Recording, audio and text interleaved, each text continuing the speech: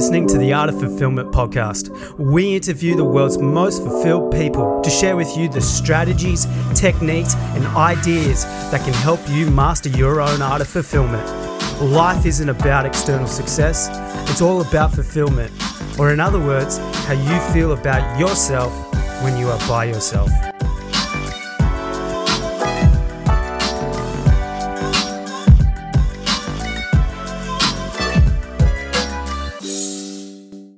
Our guest today is the CEO of Scrimmage and the co-host of the Learn to Win podcast. He has vast experience in the technology space where he has co-founded multiple companies, served in advisory roles for several startups and trade organizations, and helped to grow companies in the midst of technological change. While his business acumen is certainly something to appreciate, he is also known for being an excellent leader, as he is always leading with humility, gratitude, and a deep care for others, which makes him a truly effective and a unique role model in the business world.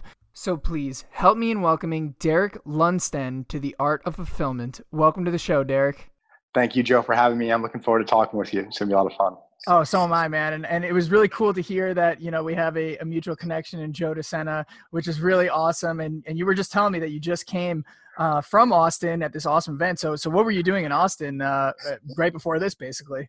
Yeah, so I was just literally coming back from the Conscious Capitalism CEO conference that was hosted down there at a property just outside of Austin. So had the chance to spend a few days interacting with some, very impactful people that are doing great work and who want to, create great businesses that are also contributing to society in a meaningful way, which are things that I'm passionate about, obviously. And I know some other people that you've spoken to that are friends of mine are also passionate about. So it was a really cool place to spend a few days. That's so awesome, man. Yeah, I totally get the feeling like when you're around people who are just as passionate and just as committed to helping a mission go forward in their companies and their lives and so on and so forth. So that's really awesome, man. I'm so excited you got to do that. And you being a business leader yourself, you're CEO of Scrimmage, a really, great and innovative organization. And for you, I just love how fulfilled you are by that and how excited and grateful you express yourself of being in this situation. So for you, kind of just describe why do you enjoy it so much? What fulfills you about it? And kind of how did you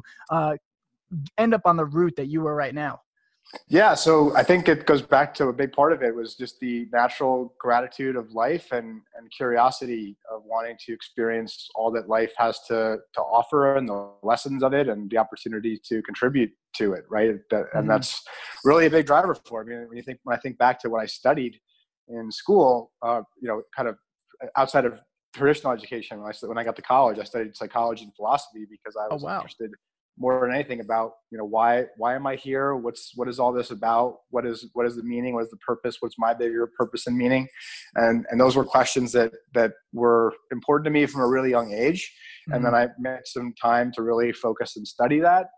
That really led me down the path of exploring different pieces. And what I've come back to is that I just really enjoy helping people. And for me, business is all about people. And for the businesses that I typically lead and support, which the Scrimmage obviously is a huge part of my life. That's it's all about helping people be at their best, right? And so for me, there's a couple themes in there that you probably picked up on, but there's so much about my day to day that I love in the business context, but even just in life with my wife, my family, my kids, and everything around that, right? So what it comes down to is I'm a very grateful and blessed person to be able to do what I do every day and to do it with who I do it with, my team and the colleagues and partners and stakeholders that we have in our community. And I feel like we're just getting started.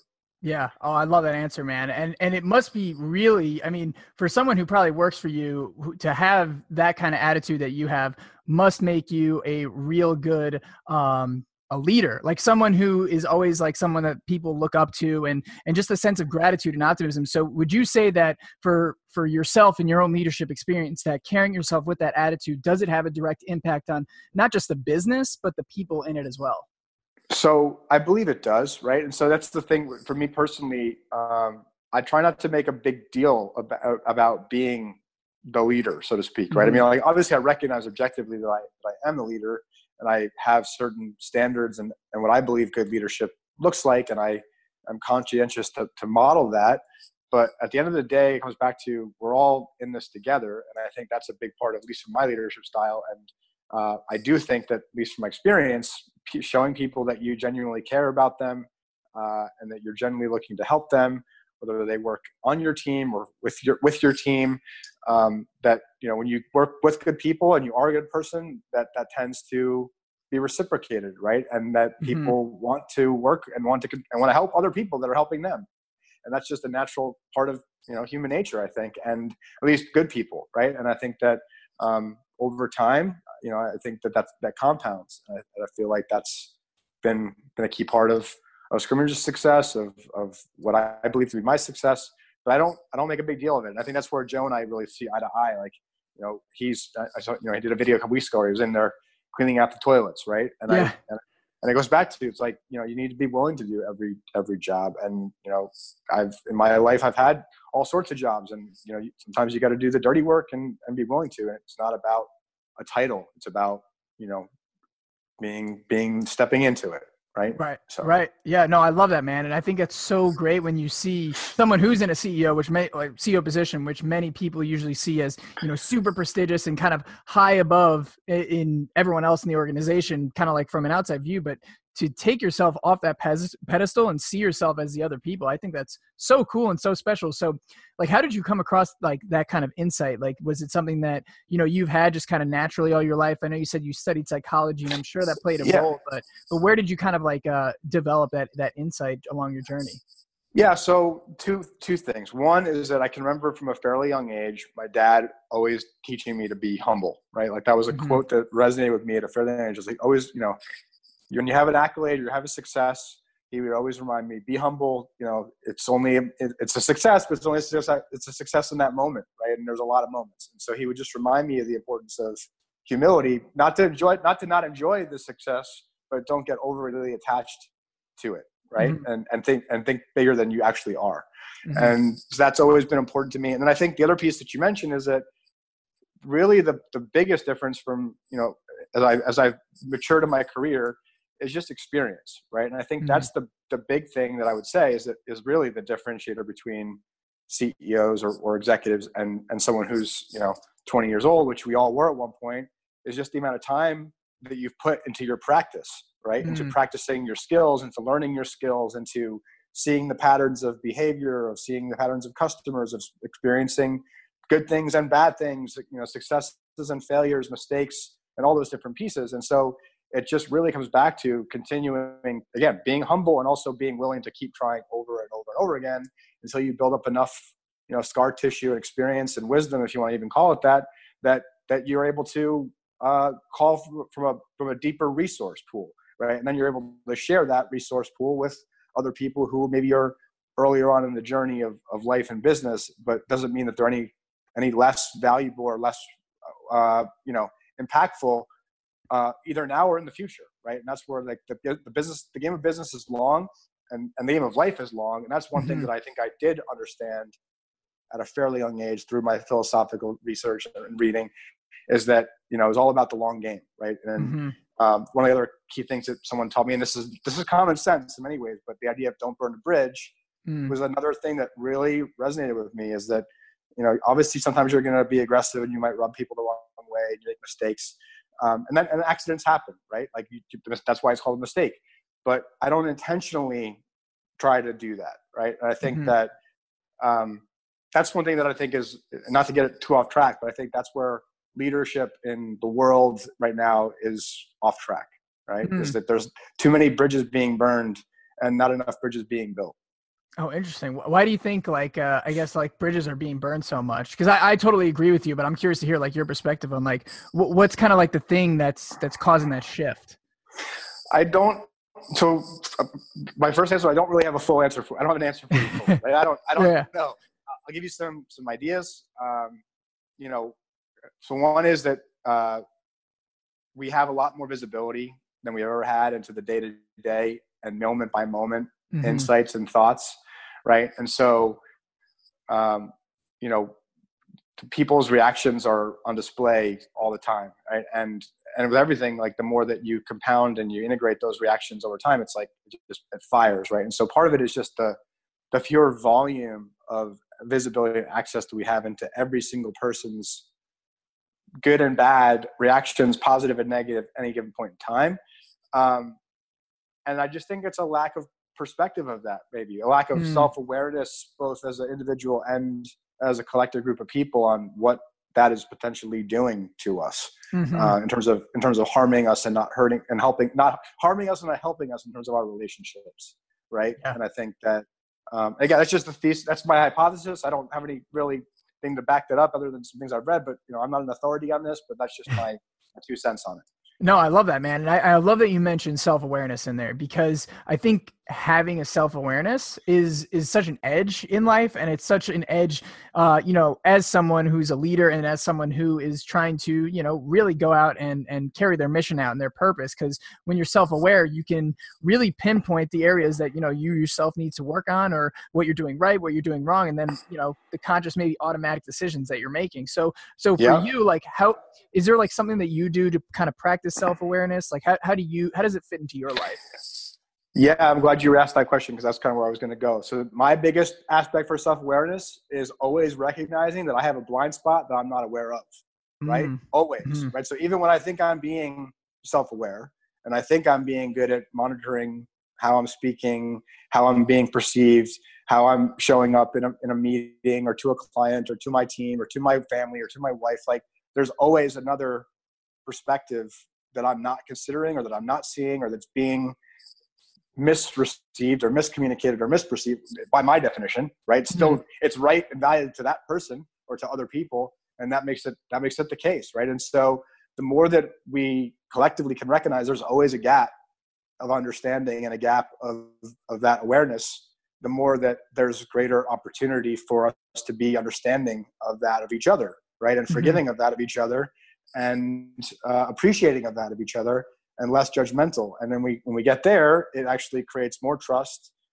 creates greater self-awareness, greater group awareness, and the better ability to collaborate. So that's just, again, my 2 cents on it. I don't know if that's any breakthrough, but that's just my experience. No, I really like that. I really like that a lot, because I think a lot of people in my life, and I'm also speaking from personal experience, because I definitely was this way, like growing up and kind of like my days in high school and stuff, was instead of always recognizing that I had a blind spot, I know, again, personal people in my life and myself in the past, I've always just kind of like fought for my idea of being right, even though it might not be right. And even though if I know, like deep down, it's not right, like I'll still fight for it. So like, how do we like learn to really like combat that? Cause psychology, it's really our brains just trying to, like jack us up essentially, and kind of convince us through cognitive biases and all that stuff that we are actually right. So like, how can we circumvent those kind of things? Cause it can be tricky when the brain's kind of playing the biology card on us. You know what I mean? Yeah.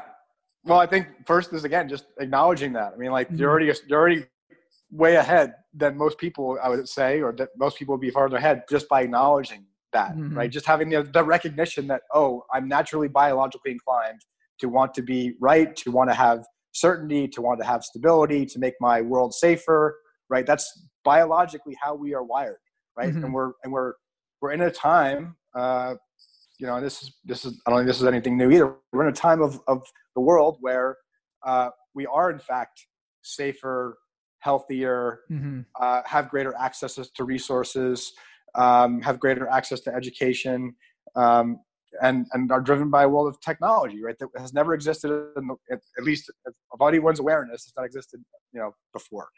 And so all those things are going for us, but yet we're trying to reconcile that with a primitive, experience of human being, right? And so we're going through this shift right now as a species. That's what I believe. I mean, I think it's consistently starting to be validated by science, right? That's actually happening. That there's changes happening in our biology, in our DNA, and how our brains are working, how we're communicating, that actually demonstrate that. And I think that's part of it too. So. For sure. No, dude, I totally agree. And I think that awareness, again, is just so key. Like acknowledging that it's like, it's just my brain just kind of doing what it's done all these years. It's not really helpful, but it is what it is. And just being able to override that.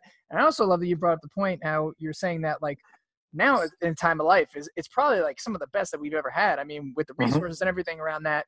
But I think to some people, and again, it's like a cultural thing with the news and everything, if it bleeds, Mm-hmm. it leads essentially. And so we're exposed to all this negative stuff. So do you think that acknowledgement also helps, like in just saying like, okay, I'm looking at all this negative stuff, like maybe I just need to explore more and really see the facts. Yeah. That's good.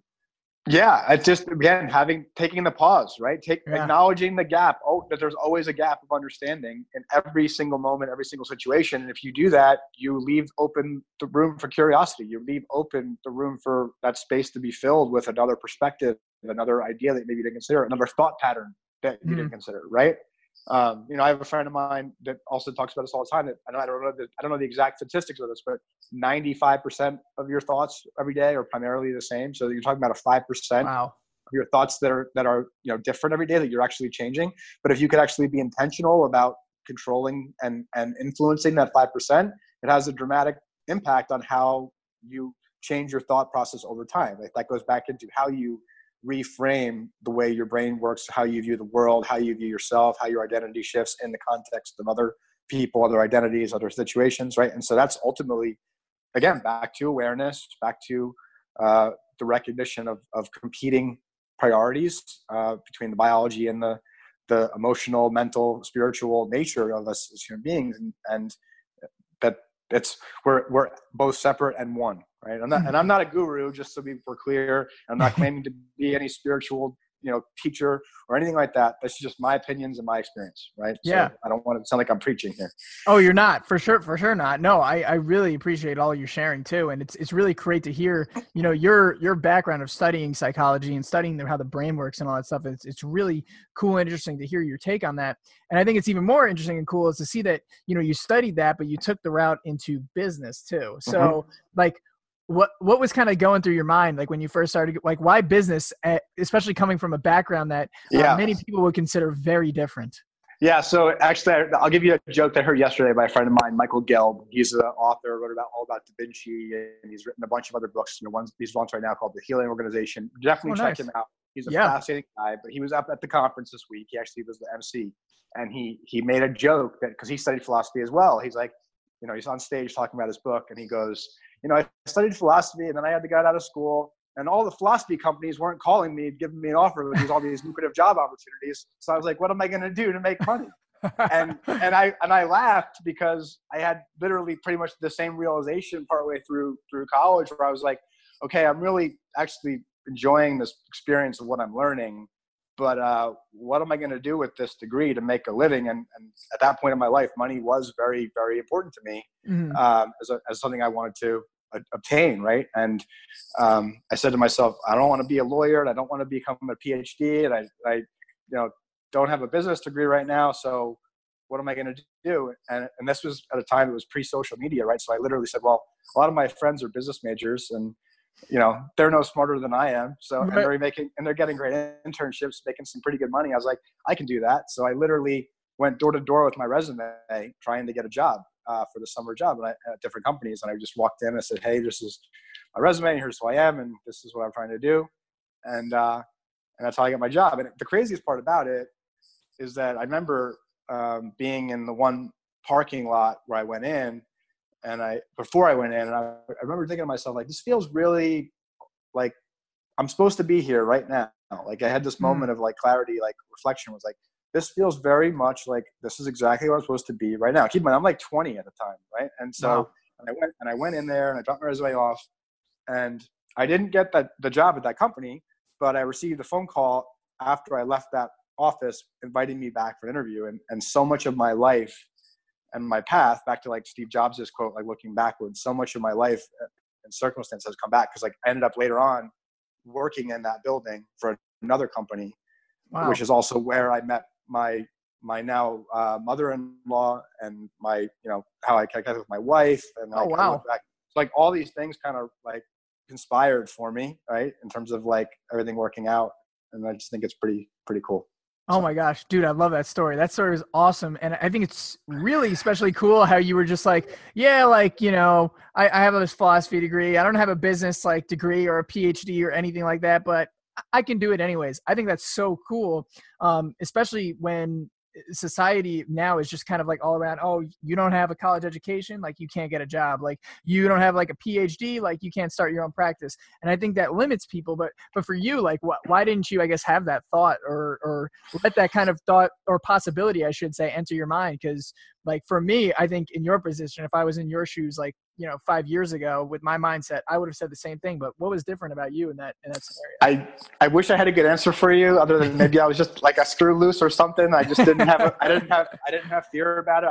I didn't know there was nothing to lose in a way, right? Like I was kind of looked at it, I was like, what's the big? So I'll tell you what. This is what came up for me. So I did an interview a couple weeks ago with Chad Littlefield. There's a really interesting guy. If you don't know him, you should have him on your show. For sure. He wrote a really interesting book about this, and it's all about the perception we have of risk, right? And he and I had him on my show. We talked about this. Is that a lot of risk? Back to the same point we were just talking about, is actually not real risk. It's perceived risk. Like we're actually not going to be killed, right, by a tiger when we go into a company to offer our resume to ask for a job. We might get told no, we might get rejected, and somehow our brains confuse like rejection with death. But the reality is it's not. And like that goes back to like overriding your programming in a way, or overriding your biology to recognize it doesn't matter. And just for whatever reason, I don't know, maybe I had some DNA, mutation that said like, hey, you shouldn't be too worried about this. Give it a shot. Because if you really want to go make some money and you really want to do this, then it'll work out for you. And sure enough, it did. And then again, you just put the effort in, and that's a key factor for me consistently in my career. I just kept working. I worked really hard. I continue to work hard. I never stopped trying. I still continue to keep trying over and over and over again, keep learning. And it's a blissful dissatisfaction, right? I'm happy, but not satisfied. Right. That's an important distinction where it's like, you can be happy and also not satisfied at the same time. And we often, get those concepts confused. I think I always knew that concept, but Ed Milet is the guy that really coined that phrase. So I got to give him the credit, but it's something that I've always known and resonated with.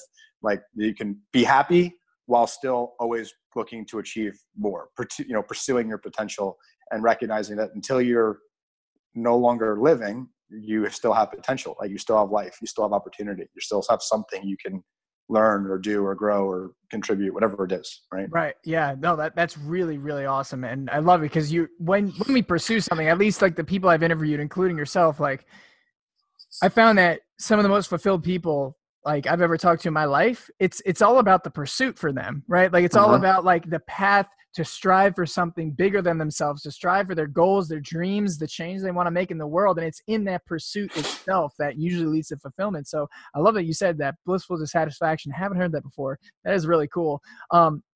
And kind of speaking about pursuing things, what I really wanted to pull back from your answer like before was that you said at the time, the one thing that you really wanted to pursue in your life was money. And I think that's awesome. But so it kind of sounded like a hint, like that was a little different. It's a little different now. So is it now, or is it like the same? So maybe, it's still important. So money is still important, but I mean, I guess to differentiate, I was like singularly focused on money as the pursuit at that point in my life, right? As the milestone, like when I look back at my goals, right? At that point in my life, it was, I want to make X amount of dollars by this date, right? It was not about anything more than like selfish ambition at that point in my career.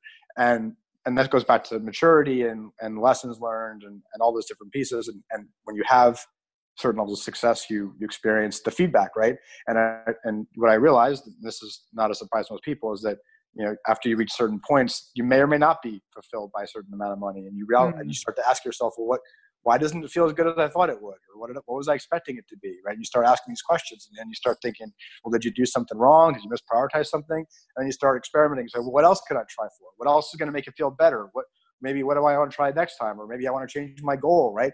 And so, all I would say is that my desires and my opportunities or my interests have just gotten broader in the sense that money has become, and again, I think money is important, and I want to make a lot, and I want to make a lot of money. And I think because I believe that if I have the resources, I can do a lot with those resources. 100%. It's not about, hey, I want to have a lot of money so I can have a lot of money.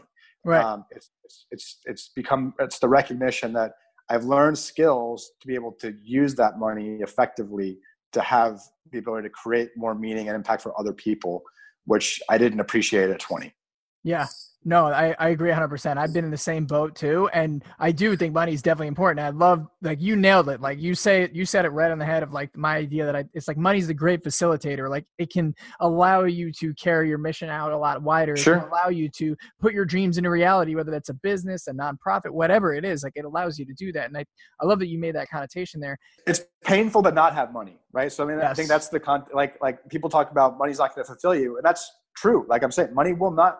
Well, probably not. Maybe for some people it does. But I can't. Mm-hmm. I'm not one of those people. But my suspicion is, for most people, money in and of itself is not going to be fulfilling to that person. Right. If they're really, really honest with themselves, that's the case. And so it's just recognition of, what do you really value, and what's the bigger purpose, right? And again, I'm not preaching. It's just my experience of it. Right. Exactly. Yeah, no, I love that too. I love it because I think there's a quote like from Ty Lopez, I believe the quote was, it was like, I want everyone to get super rich in their life to realize like that it's not everything, or something like that. And I thought like that quote like haunts me to this day. Like, yeah, like so crazy. And like, even like what you were saying, it's like, it may not fulfill you, but it's just how you look at it, how you use it, and what right. you kind of get along the way, which I think is awesome.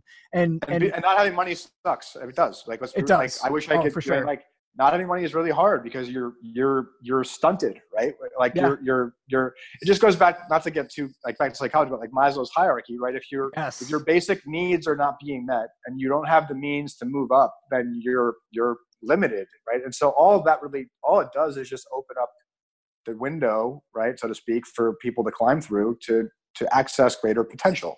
That's really all it's really doing in this society, is just opening up those options. Because if you don't have it, then you don't have it. And unfortunately, there's a lot of people that don't have it. And so there's a responsibility. Going back to conscious capitalism, right? That's why I was there. I believe that, we have the responsibility to help other people access that. Not that they can't, I'm not saying we should just go give money to people, but I'm saying like we have a responsibility to help other people learn how to accomplish that, how to move past that, that thinking or whatever it is. And I believe that more and more people are becoming attuned to that. Right. Yeah. No, I think that's such a beautiful message for sure. And so would you say that's like your mission now and your message and kind of like your purpose? Like how would you like, it sounds like it's similar to that, but how would you personally define like your mission, your purpose, and kind of like what you're all about, in life? Yeah. So I don't think it's just about financial, right? So I'll tell you, and I think as I've been growing, I think there's more than one mission, but I'll say that 5 years ago, what I perceived to be my purpose was to connect people, ideas, and capital for the purposes of improving the world through healthcare and education, right? And like, that's very much what Scrimmage is doing on some level, helping educate companies. We work with a lot of the largest healthcare organizations out there. And a lot of my day-to-day is, again, meeting people like you and lots of people that are dreaming and making things happen in the world with each other, so that those ideas can be fertilized and can be resourced, and that they can come to maturity, so that the fruit of those investments and seeds get dispersed to other great people and ideas and opportunities that need it. And we grow the forest, right? We grow the whole thing that makes everyone's level rise.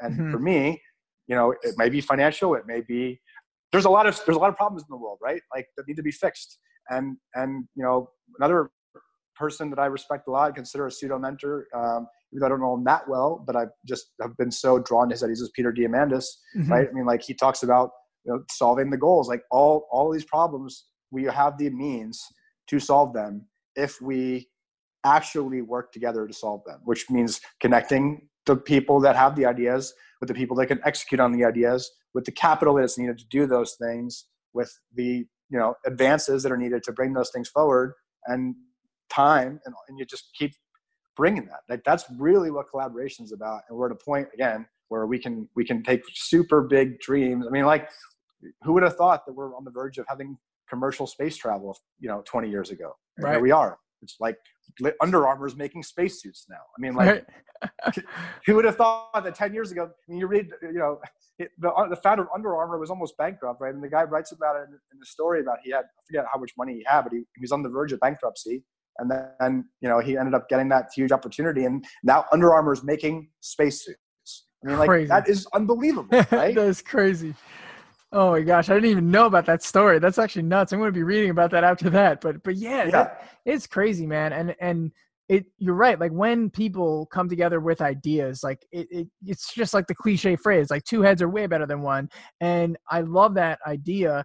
And one question I do have for you kind of from that is something that I won't say I struggle with, but like I can definitely empathize with, because I think it's something that has come up in my friends' lives and so on and so forth. So I'm curious to see your take on that. Like, how do we collaborate with people, but like without coming off like we have an agenda or something, or, like to be more genuine in kind of like collaboration, if that kind of makes sense?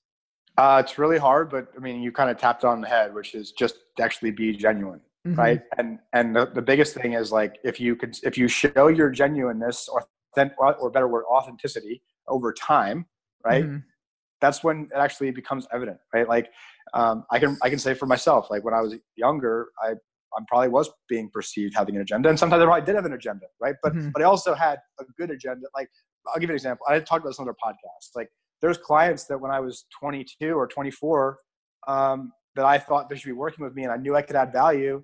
They didn't want to work with me because I was perceived as young or not experienced enough, or I didn't have the skills that I thought I had. I had my blind spots. But 10 years later, because I stayed with that person, I continued to invest in that relationship and show that I didn't care if they bought from me or not. I was going to continue to show up in that relationship and add value in some way, whether it's something simple like sending them a note to let them know that I value them, to connecting them to someone who actually that I know that could help them because I knew what's important to them, or doing something for them on a personal level, or contributing to a cause that they have, or just learning about them. I mean, there's lots of ways to add value, but more than anything, it was just showing that I was going to be in their life in the future, and my actions over extended period of time demonstrated that. And I think that's the big thing, is like, just lose the attachment, right? Lose the attachment to when it's supposed to happen, that it will happen when it happens. If you actually are doing the things properly and you genuinely are showing up with the right intentions and without an agenda, or,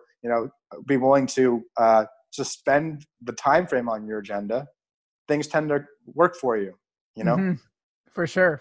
And I love how you said, like, it's really hard, because it is hard. And it kind of goes back to what we were talking about before, when, the brain's going to come in and kind of just trying to throw you off track, because at times, like when you're exposing yourself and being vulnerable and genuine, you can kind of have, and again, I speak from experience in my own brain just coming up, like, we'll be like, oh, like if you're authentic or vulnerable here, like you might look weak, or like they might not accept you, and so on and so forth. And so you try to come off in this certain way where other people are like, ooh, like something's kind of off about this guy. I don't know. Like, but it's really just because, you're in your head. And so I love how you said that.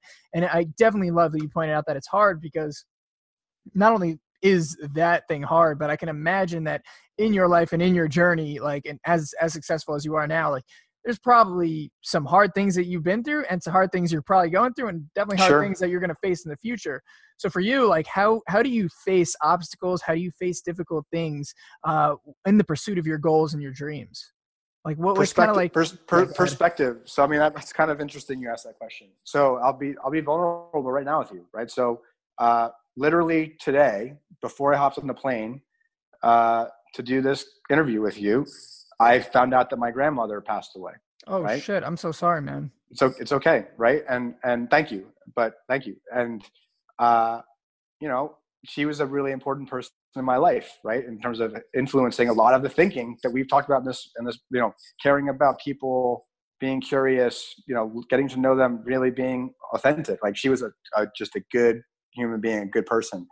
And a lot of the lessons I attribute a lot of lessons to her, right? Mm-hmm. And so I also just had like, I have a commitment I made, right? I told you I was going to be on this show, and I know the value of your time and my time, and I'm here because that's important, right? And I'm not saying that everyone has to do that. I'm not claiming to be. This is not about like anything. Like, this is just, that's how I do things, right? Like, I felt like I made the space. It's here. I'm going to do it. Right. And like, maybe if I had to go see my family tonight, I would have said that, but like, I had to wait. I would have weighed commitments, but like, I made a commitment and I'm here. Right. And so it just goes back to auditing yourself and also auditing your contributions to other people, right? And keeping what you say you're going to do, even when it's hard, and always being forgiving of yourself and others when that happens. Like I had a friend of mine, I literally had a conversation with him last week, and he told a story on his podcast maybe like a year ago that, he was one time had a guest that didn't show up to their podcast. And his first reaction was he was pissed. He was like, I can't believe this person stood me up. My calendar, I had him booked, blah, blah. And he emails the guy, and he gets an email response back a few days later from the guy's assistant that the guy had passed away the day that he was supposed to interview him. Holy crap. Yeah. And so like, don't you think that was like a moment where it's like, where my friend self-awareness was like, wow, talk about like the ego check of me thinking like I'm getting blown off because this guy thinks he's so important. Meanwhile, the guy is dead. Right. And so like, it just kind of goes back. So like coming back around, I think we just need to check our perspective. People have back to this thing we talked at the beginning. People have a really high threshold or low threshold, whatever you want to call it, to be right, to be offended, to be superior, to be inferior. And again, Dave Meltzer, another friend of mine, talks about all the time, right? Like that's like a driver. And it's really comes back to just, it's an ego thing. It's a protectionary thing. And, when you can move past that, or at least be accepting of that each of us has that in us, and that we're more similar than we are different, people have greater appreciation. So anyway, I don't know if that answers your question, but it does. Seems timely to share with you because it literally, that's a hard thing. Like it was a hard moment. Man. But at the same time, like I look at it and say, my grandmother was an incredibly influential person in my life, that I wouldn't be where I am without that person in my life. I wouldn't be where I'm in that's experience. And, and I'm a big believer in just things happening as they're supposed to happen. And, that's just the way it is. So, and I tried it, and everyone people, that's all I would say is I encourage people, this is last on this topic, is that try to look for the glimmer of hope in every negative, because if you do, you'll start to expand more positive in that, and it'll compound over time. You'll find more and more positive, right? And the more that and I've done this in the past, I'm saying it from experience, the more that I wallowed in a negative time, the more I got stuck in that negativity, the more I created a story that, had some truth, but it wasn't the whole truth, right? There was another version of the truth, or other versions of the truth, right? And so the faster you just kind of like release your attachment to that, the better you can recommit and try again. It's like, anyway.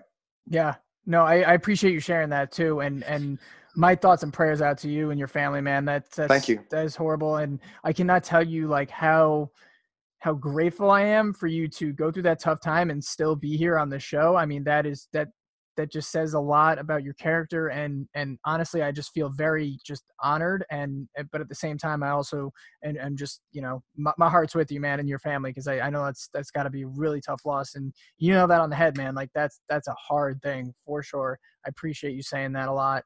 And I also really appreciate you saying, like, even in the midst of like those things, like you're always looking at like the part that you can be appreciative to. And that really hit me, because like, right now, like, I mean, I can't imagine like what you're feeling right now, or like what you're going through. Cause like, that's a tough thing, but like to be able to still be here and be positive and being present right now. Cause I can definitely tell you're really, really present when this huge thing just happened. I think that's just really, really special that you have that. And so I just want to say thank you for all of that, first of all, and definitely my thoughts and prayers out to you. I'm sure our listeners definitely feel the same way too.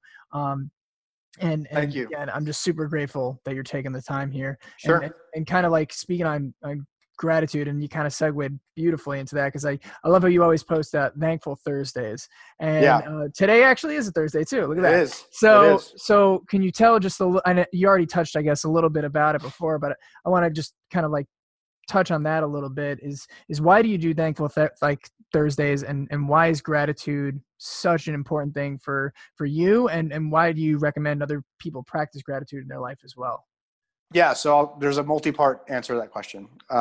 So one is the Thankful Thursdays thing. I can't take credit for it. It's actually was an idea that was an invitation that my friend Chris Saunders, who's a great guy, you should definitely talk to him. He suggested it to me as a way to just accentuate the positive that there is so much to be thankful for and so much to be grateful for, and to acknowledge that. And I thought that was a good way, and I was just resonating with that. And then, I'm part of this group called the Arte Syndicate, with Ed and Chris and all these different things. And so last year, one of the things that Andy Frisella talked about in his podcast was that, back to you were saying, the media and this negativity and all these different things that are inspiring or impacting people's psyche. And, then Gary Vee talks about this whole idea of make positivity louder. And so one of the things that I was doing and we were doing last year was on Sundays, we would post a message about some core value, and we'd invite the community of members to share their perspective on that core value as a way to provide even just a small flicker of positivity and coordinated positivity in the world. Because, kind of like the same thing, like a ripple in the pool, a ripple in the ocean continues to ripple, right? It's the same type of thing. And so we did that exercise for a long time, and it got a lot of, it created a lot of momentum for me just to, again, acknowledge all the relationships I'm grateful for. Like I did even a post about my grandmother in that series at one point, right? And so, a few weeks ago, Chris reached out on social media. He tagged me. He didn't even tell me about it. He just tagged me. He said, "Derek, I'm thankful for you and, how you challenge me and encourage me to be grateful in my own life and acknowledge my own positive story. I'm grateful for you. And I'm challenging you to do this." And so I said, sure. And I did it. So for the last 2 weeks, I've done it. It's not like I've been doing it a long time, but every week I'm doing it. And I just think it's just a small glimmer of something that I can personally do that maybe other people will copy. And I'm fine with that. I hope they do. It's not about like the ideas that create more positivity, make positivity louder, make thankfulness, a great thing, because it goes back to, if we can be more thankful, maybe we'll be less judgmental, or if we can be more happy, we'll be less sad or less angry. And it creates a counterbalance and a possibility of a different version of life to shine through. And the more people that join that for whatever little thing it is, the more that compounds and grows. And, one flame becomes many flames, right? And it becomes a big bonfire. And so I'm just doing my small part. And so back to your original question on gratitude, I don't know. It's just the only way to live, in my opinion, because if you don't have it, you don't have that, again, back to that glimmer, then you're pretty unhappy. And if you're unhappy all the time, then you're not enjoying life, and you're not adding value to your own experience or other people's experiences. So what's the point? Right. And so if the only thing I can control is how I show up, then at least I'm doing my part to help other people do their part. Oh, I love that, man. And yeah, I just want to say thank you for all you do and the positivity that you spread out in the world, because it's a real pleasure just to see someone who is committed to sharing their message out and really trying to inspire positivity in the world, because it's something that I think we need today. And really, I think, you're the kind of people or the kind of person, I should say, that really just helps the world become a better place, like through their actions, through their inspirations, through everything. So thank you for sharing your message and just for being you, man. It's just, what you're doing is so awesome. And so I could talk with you probably for, hours and hours on end, but yeah, fortunately we're coming to the tail end of the podcast. So before I ask my last question, if our listeners really want to dive into your world more, if they want to listen to your show, wherever they can find you, where can they do so? And what are some of your outlets called?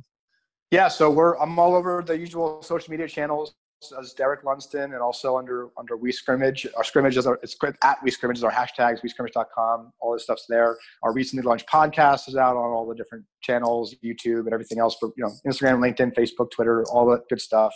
I would just say you can find me there. You can find out our company there.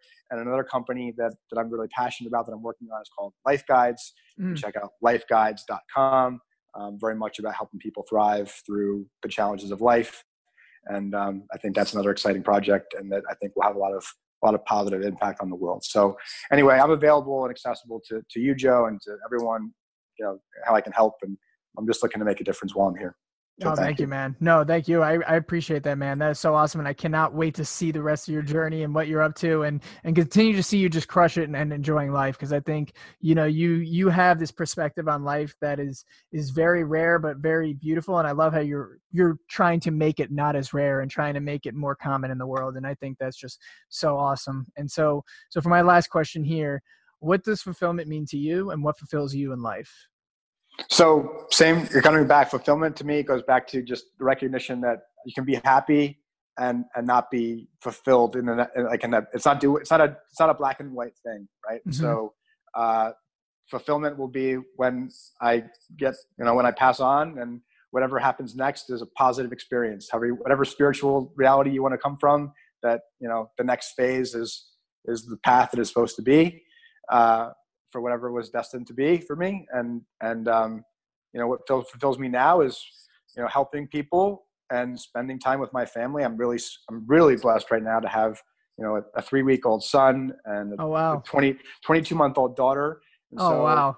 I have the privilege of being able to teach them my life's experience and the experience that I've inherited, and be able to really, have direct access to shaping the next generation and provide them opportunities that hopefully will create that, wave rather than just a ripple. So. Oh, you're awesome, man. Thank you so much for coming on the show, Derek. Really was a pleasure, and I'm just so grateful to have you on. So thank you, man. Thanks, Joe. All right, everyone. Thank you so much for listening to this episode of The Art of Fulfillment. We are so grateful that you have taken the time to listen to our podcast, and we definitely do not take it for granted at all. If this podcast added value to you, please feel free to rate our podcast or leave a review on whatever platform you're listening to. It really helps us to get our message out and help others to create a life of fulfillment for themselves. And you can find us every single Wednesday on whichever platform you listen to, and you can reach out to us at Art of Fulfillment on Instagram, or you can reach out to me directly at Joe Corcion on Instagram. Send us a DM if you have any questions about fulfillment, personal development, meditation, or anything we talk about in the podcast. Basically, everything's on the table, and we'll get right back to you. We love to connect with you. We love to hear from our fans, and we are always just so appreciative whenever you guys reach out, and we're more than willing to help. So we'll see you next Wednesday here in The Art of Fulfillment. And remember, create a fulfilling life for yourself. Take care.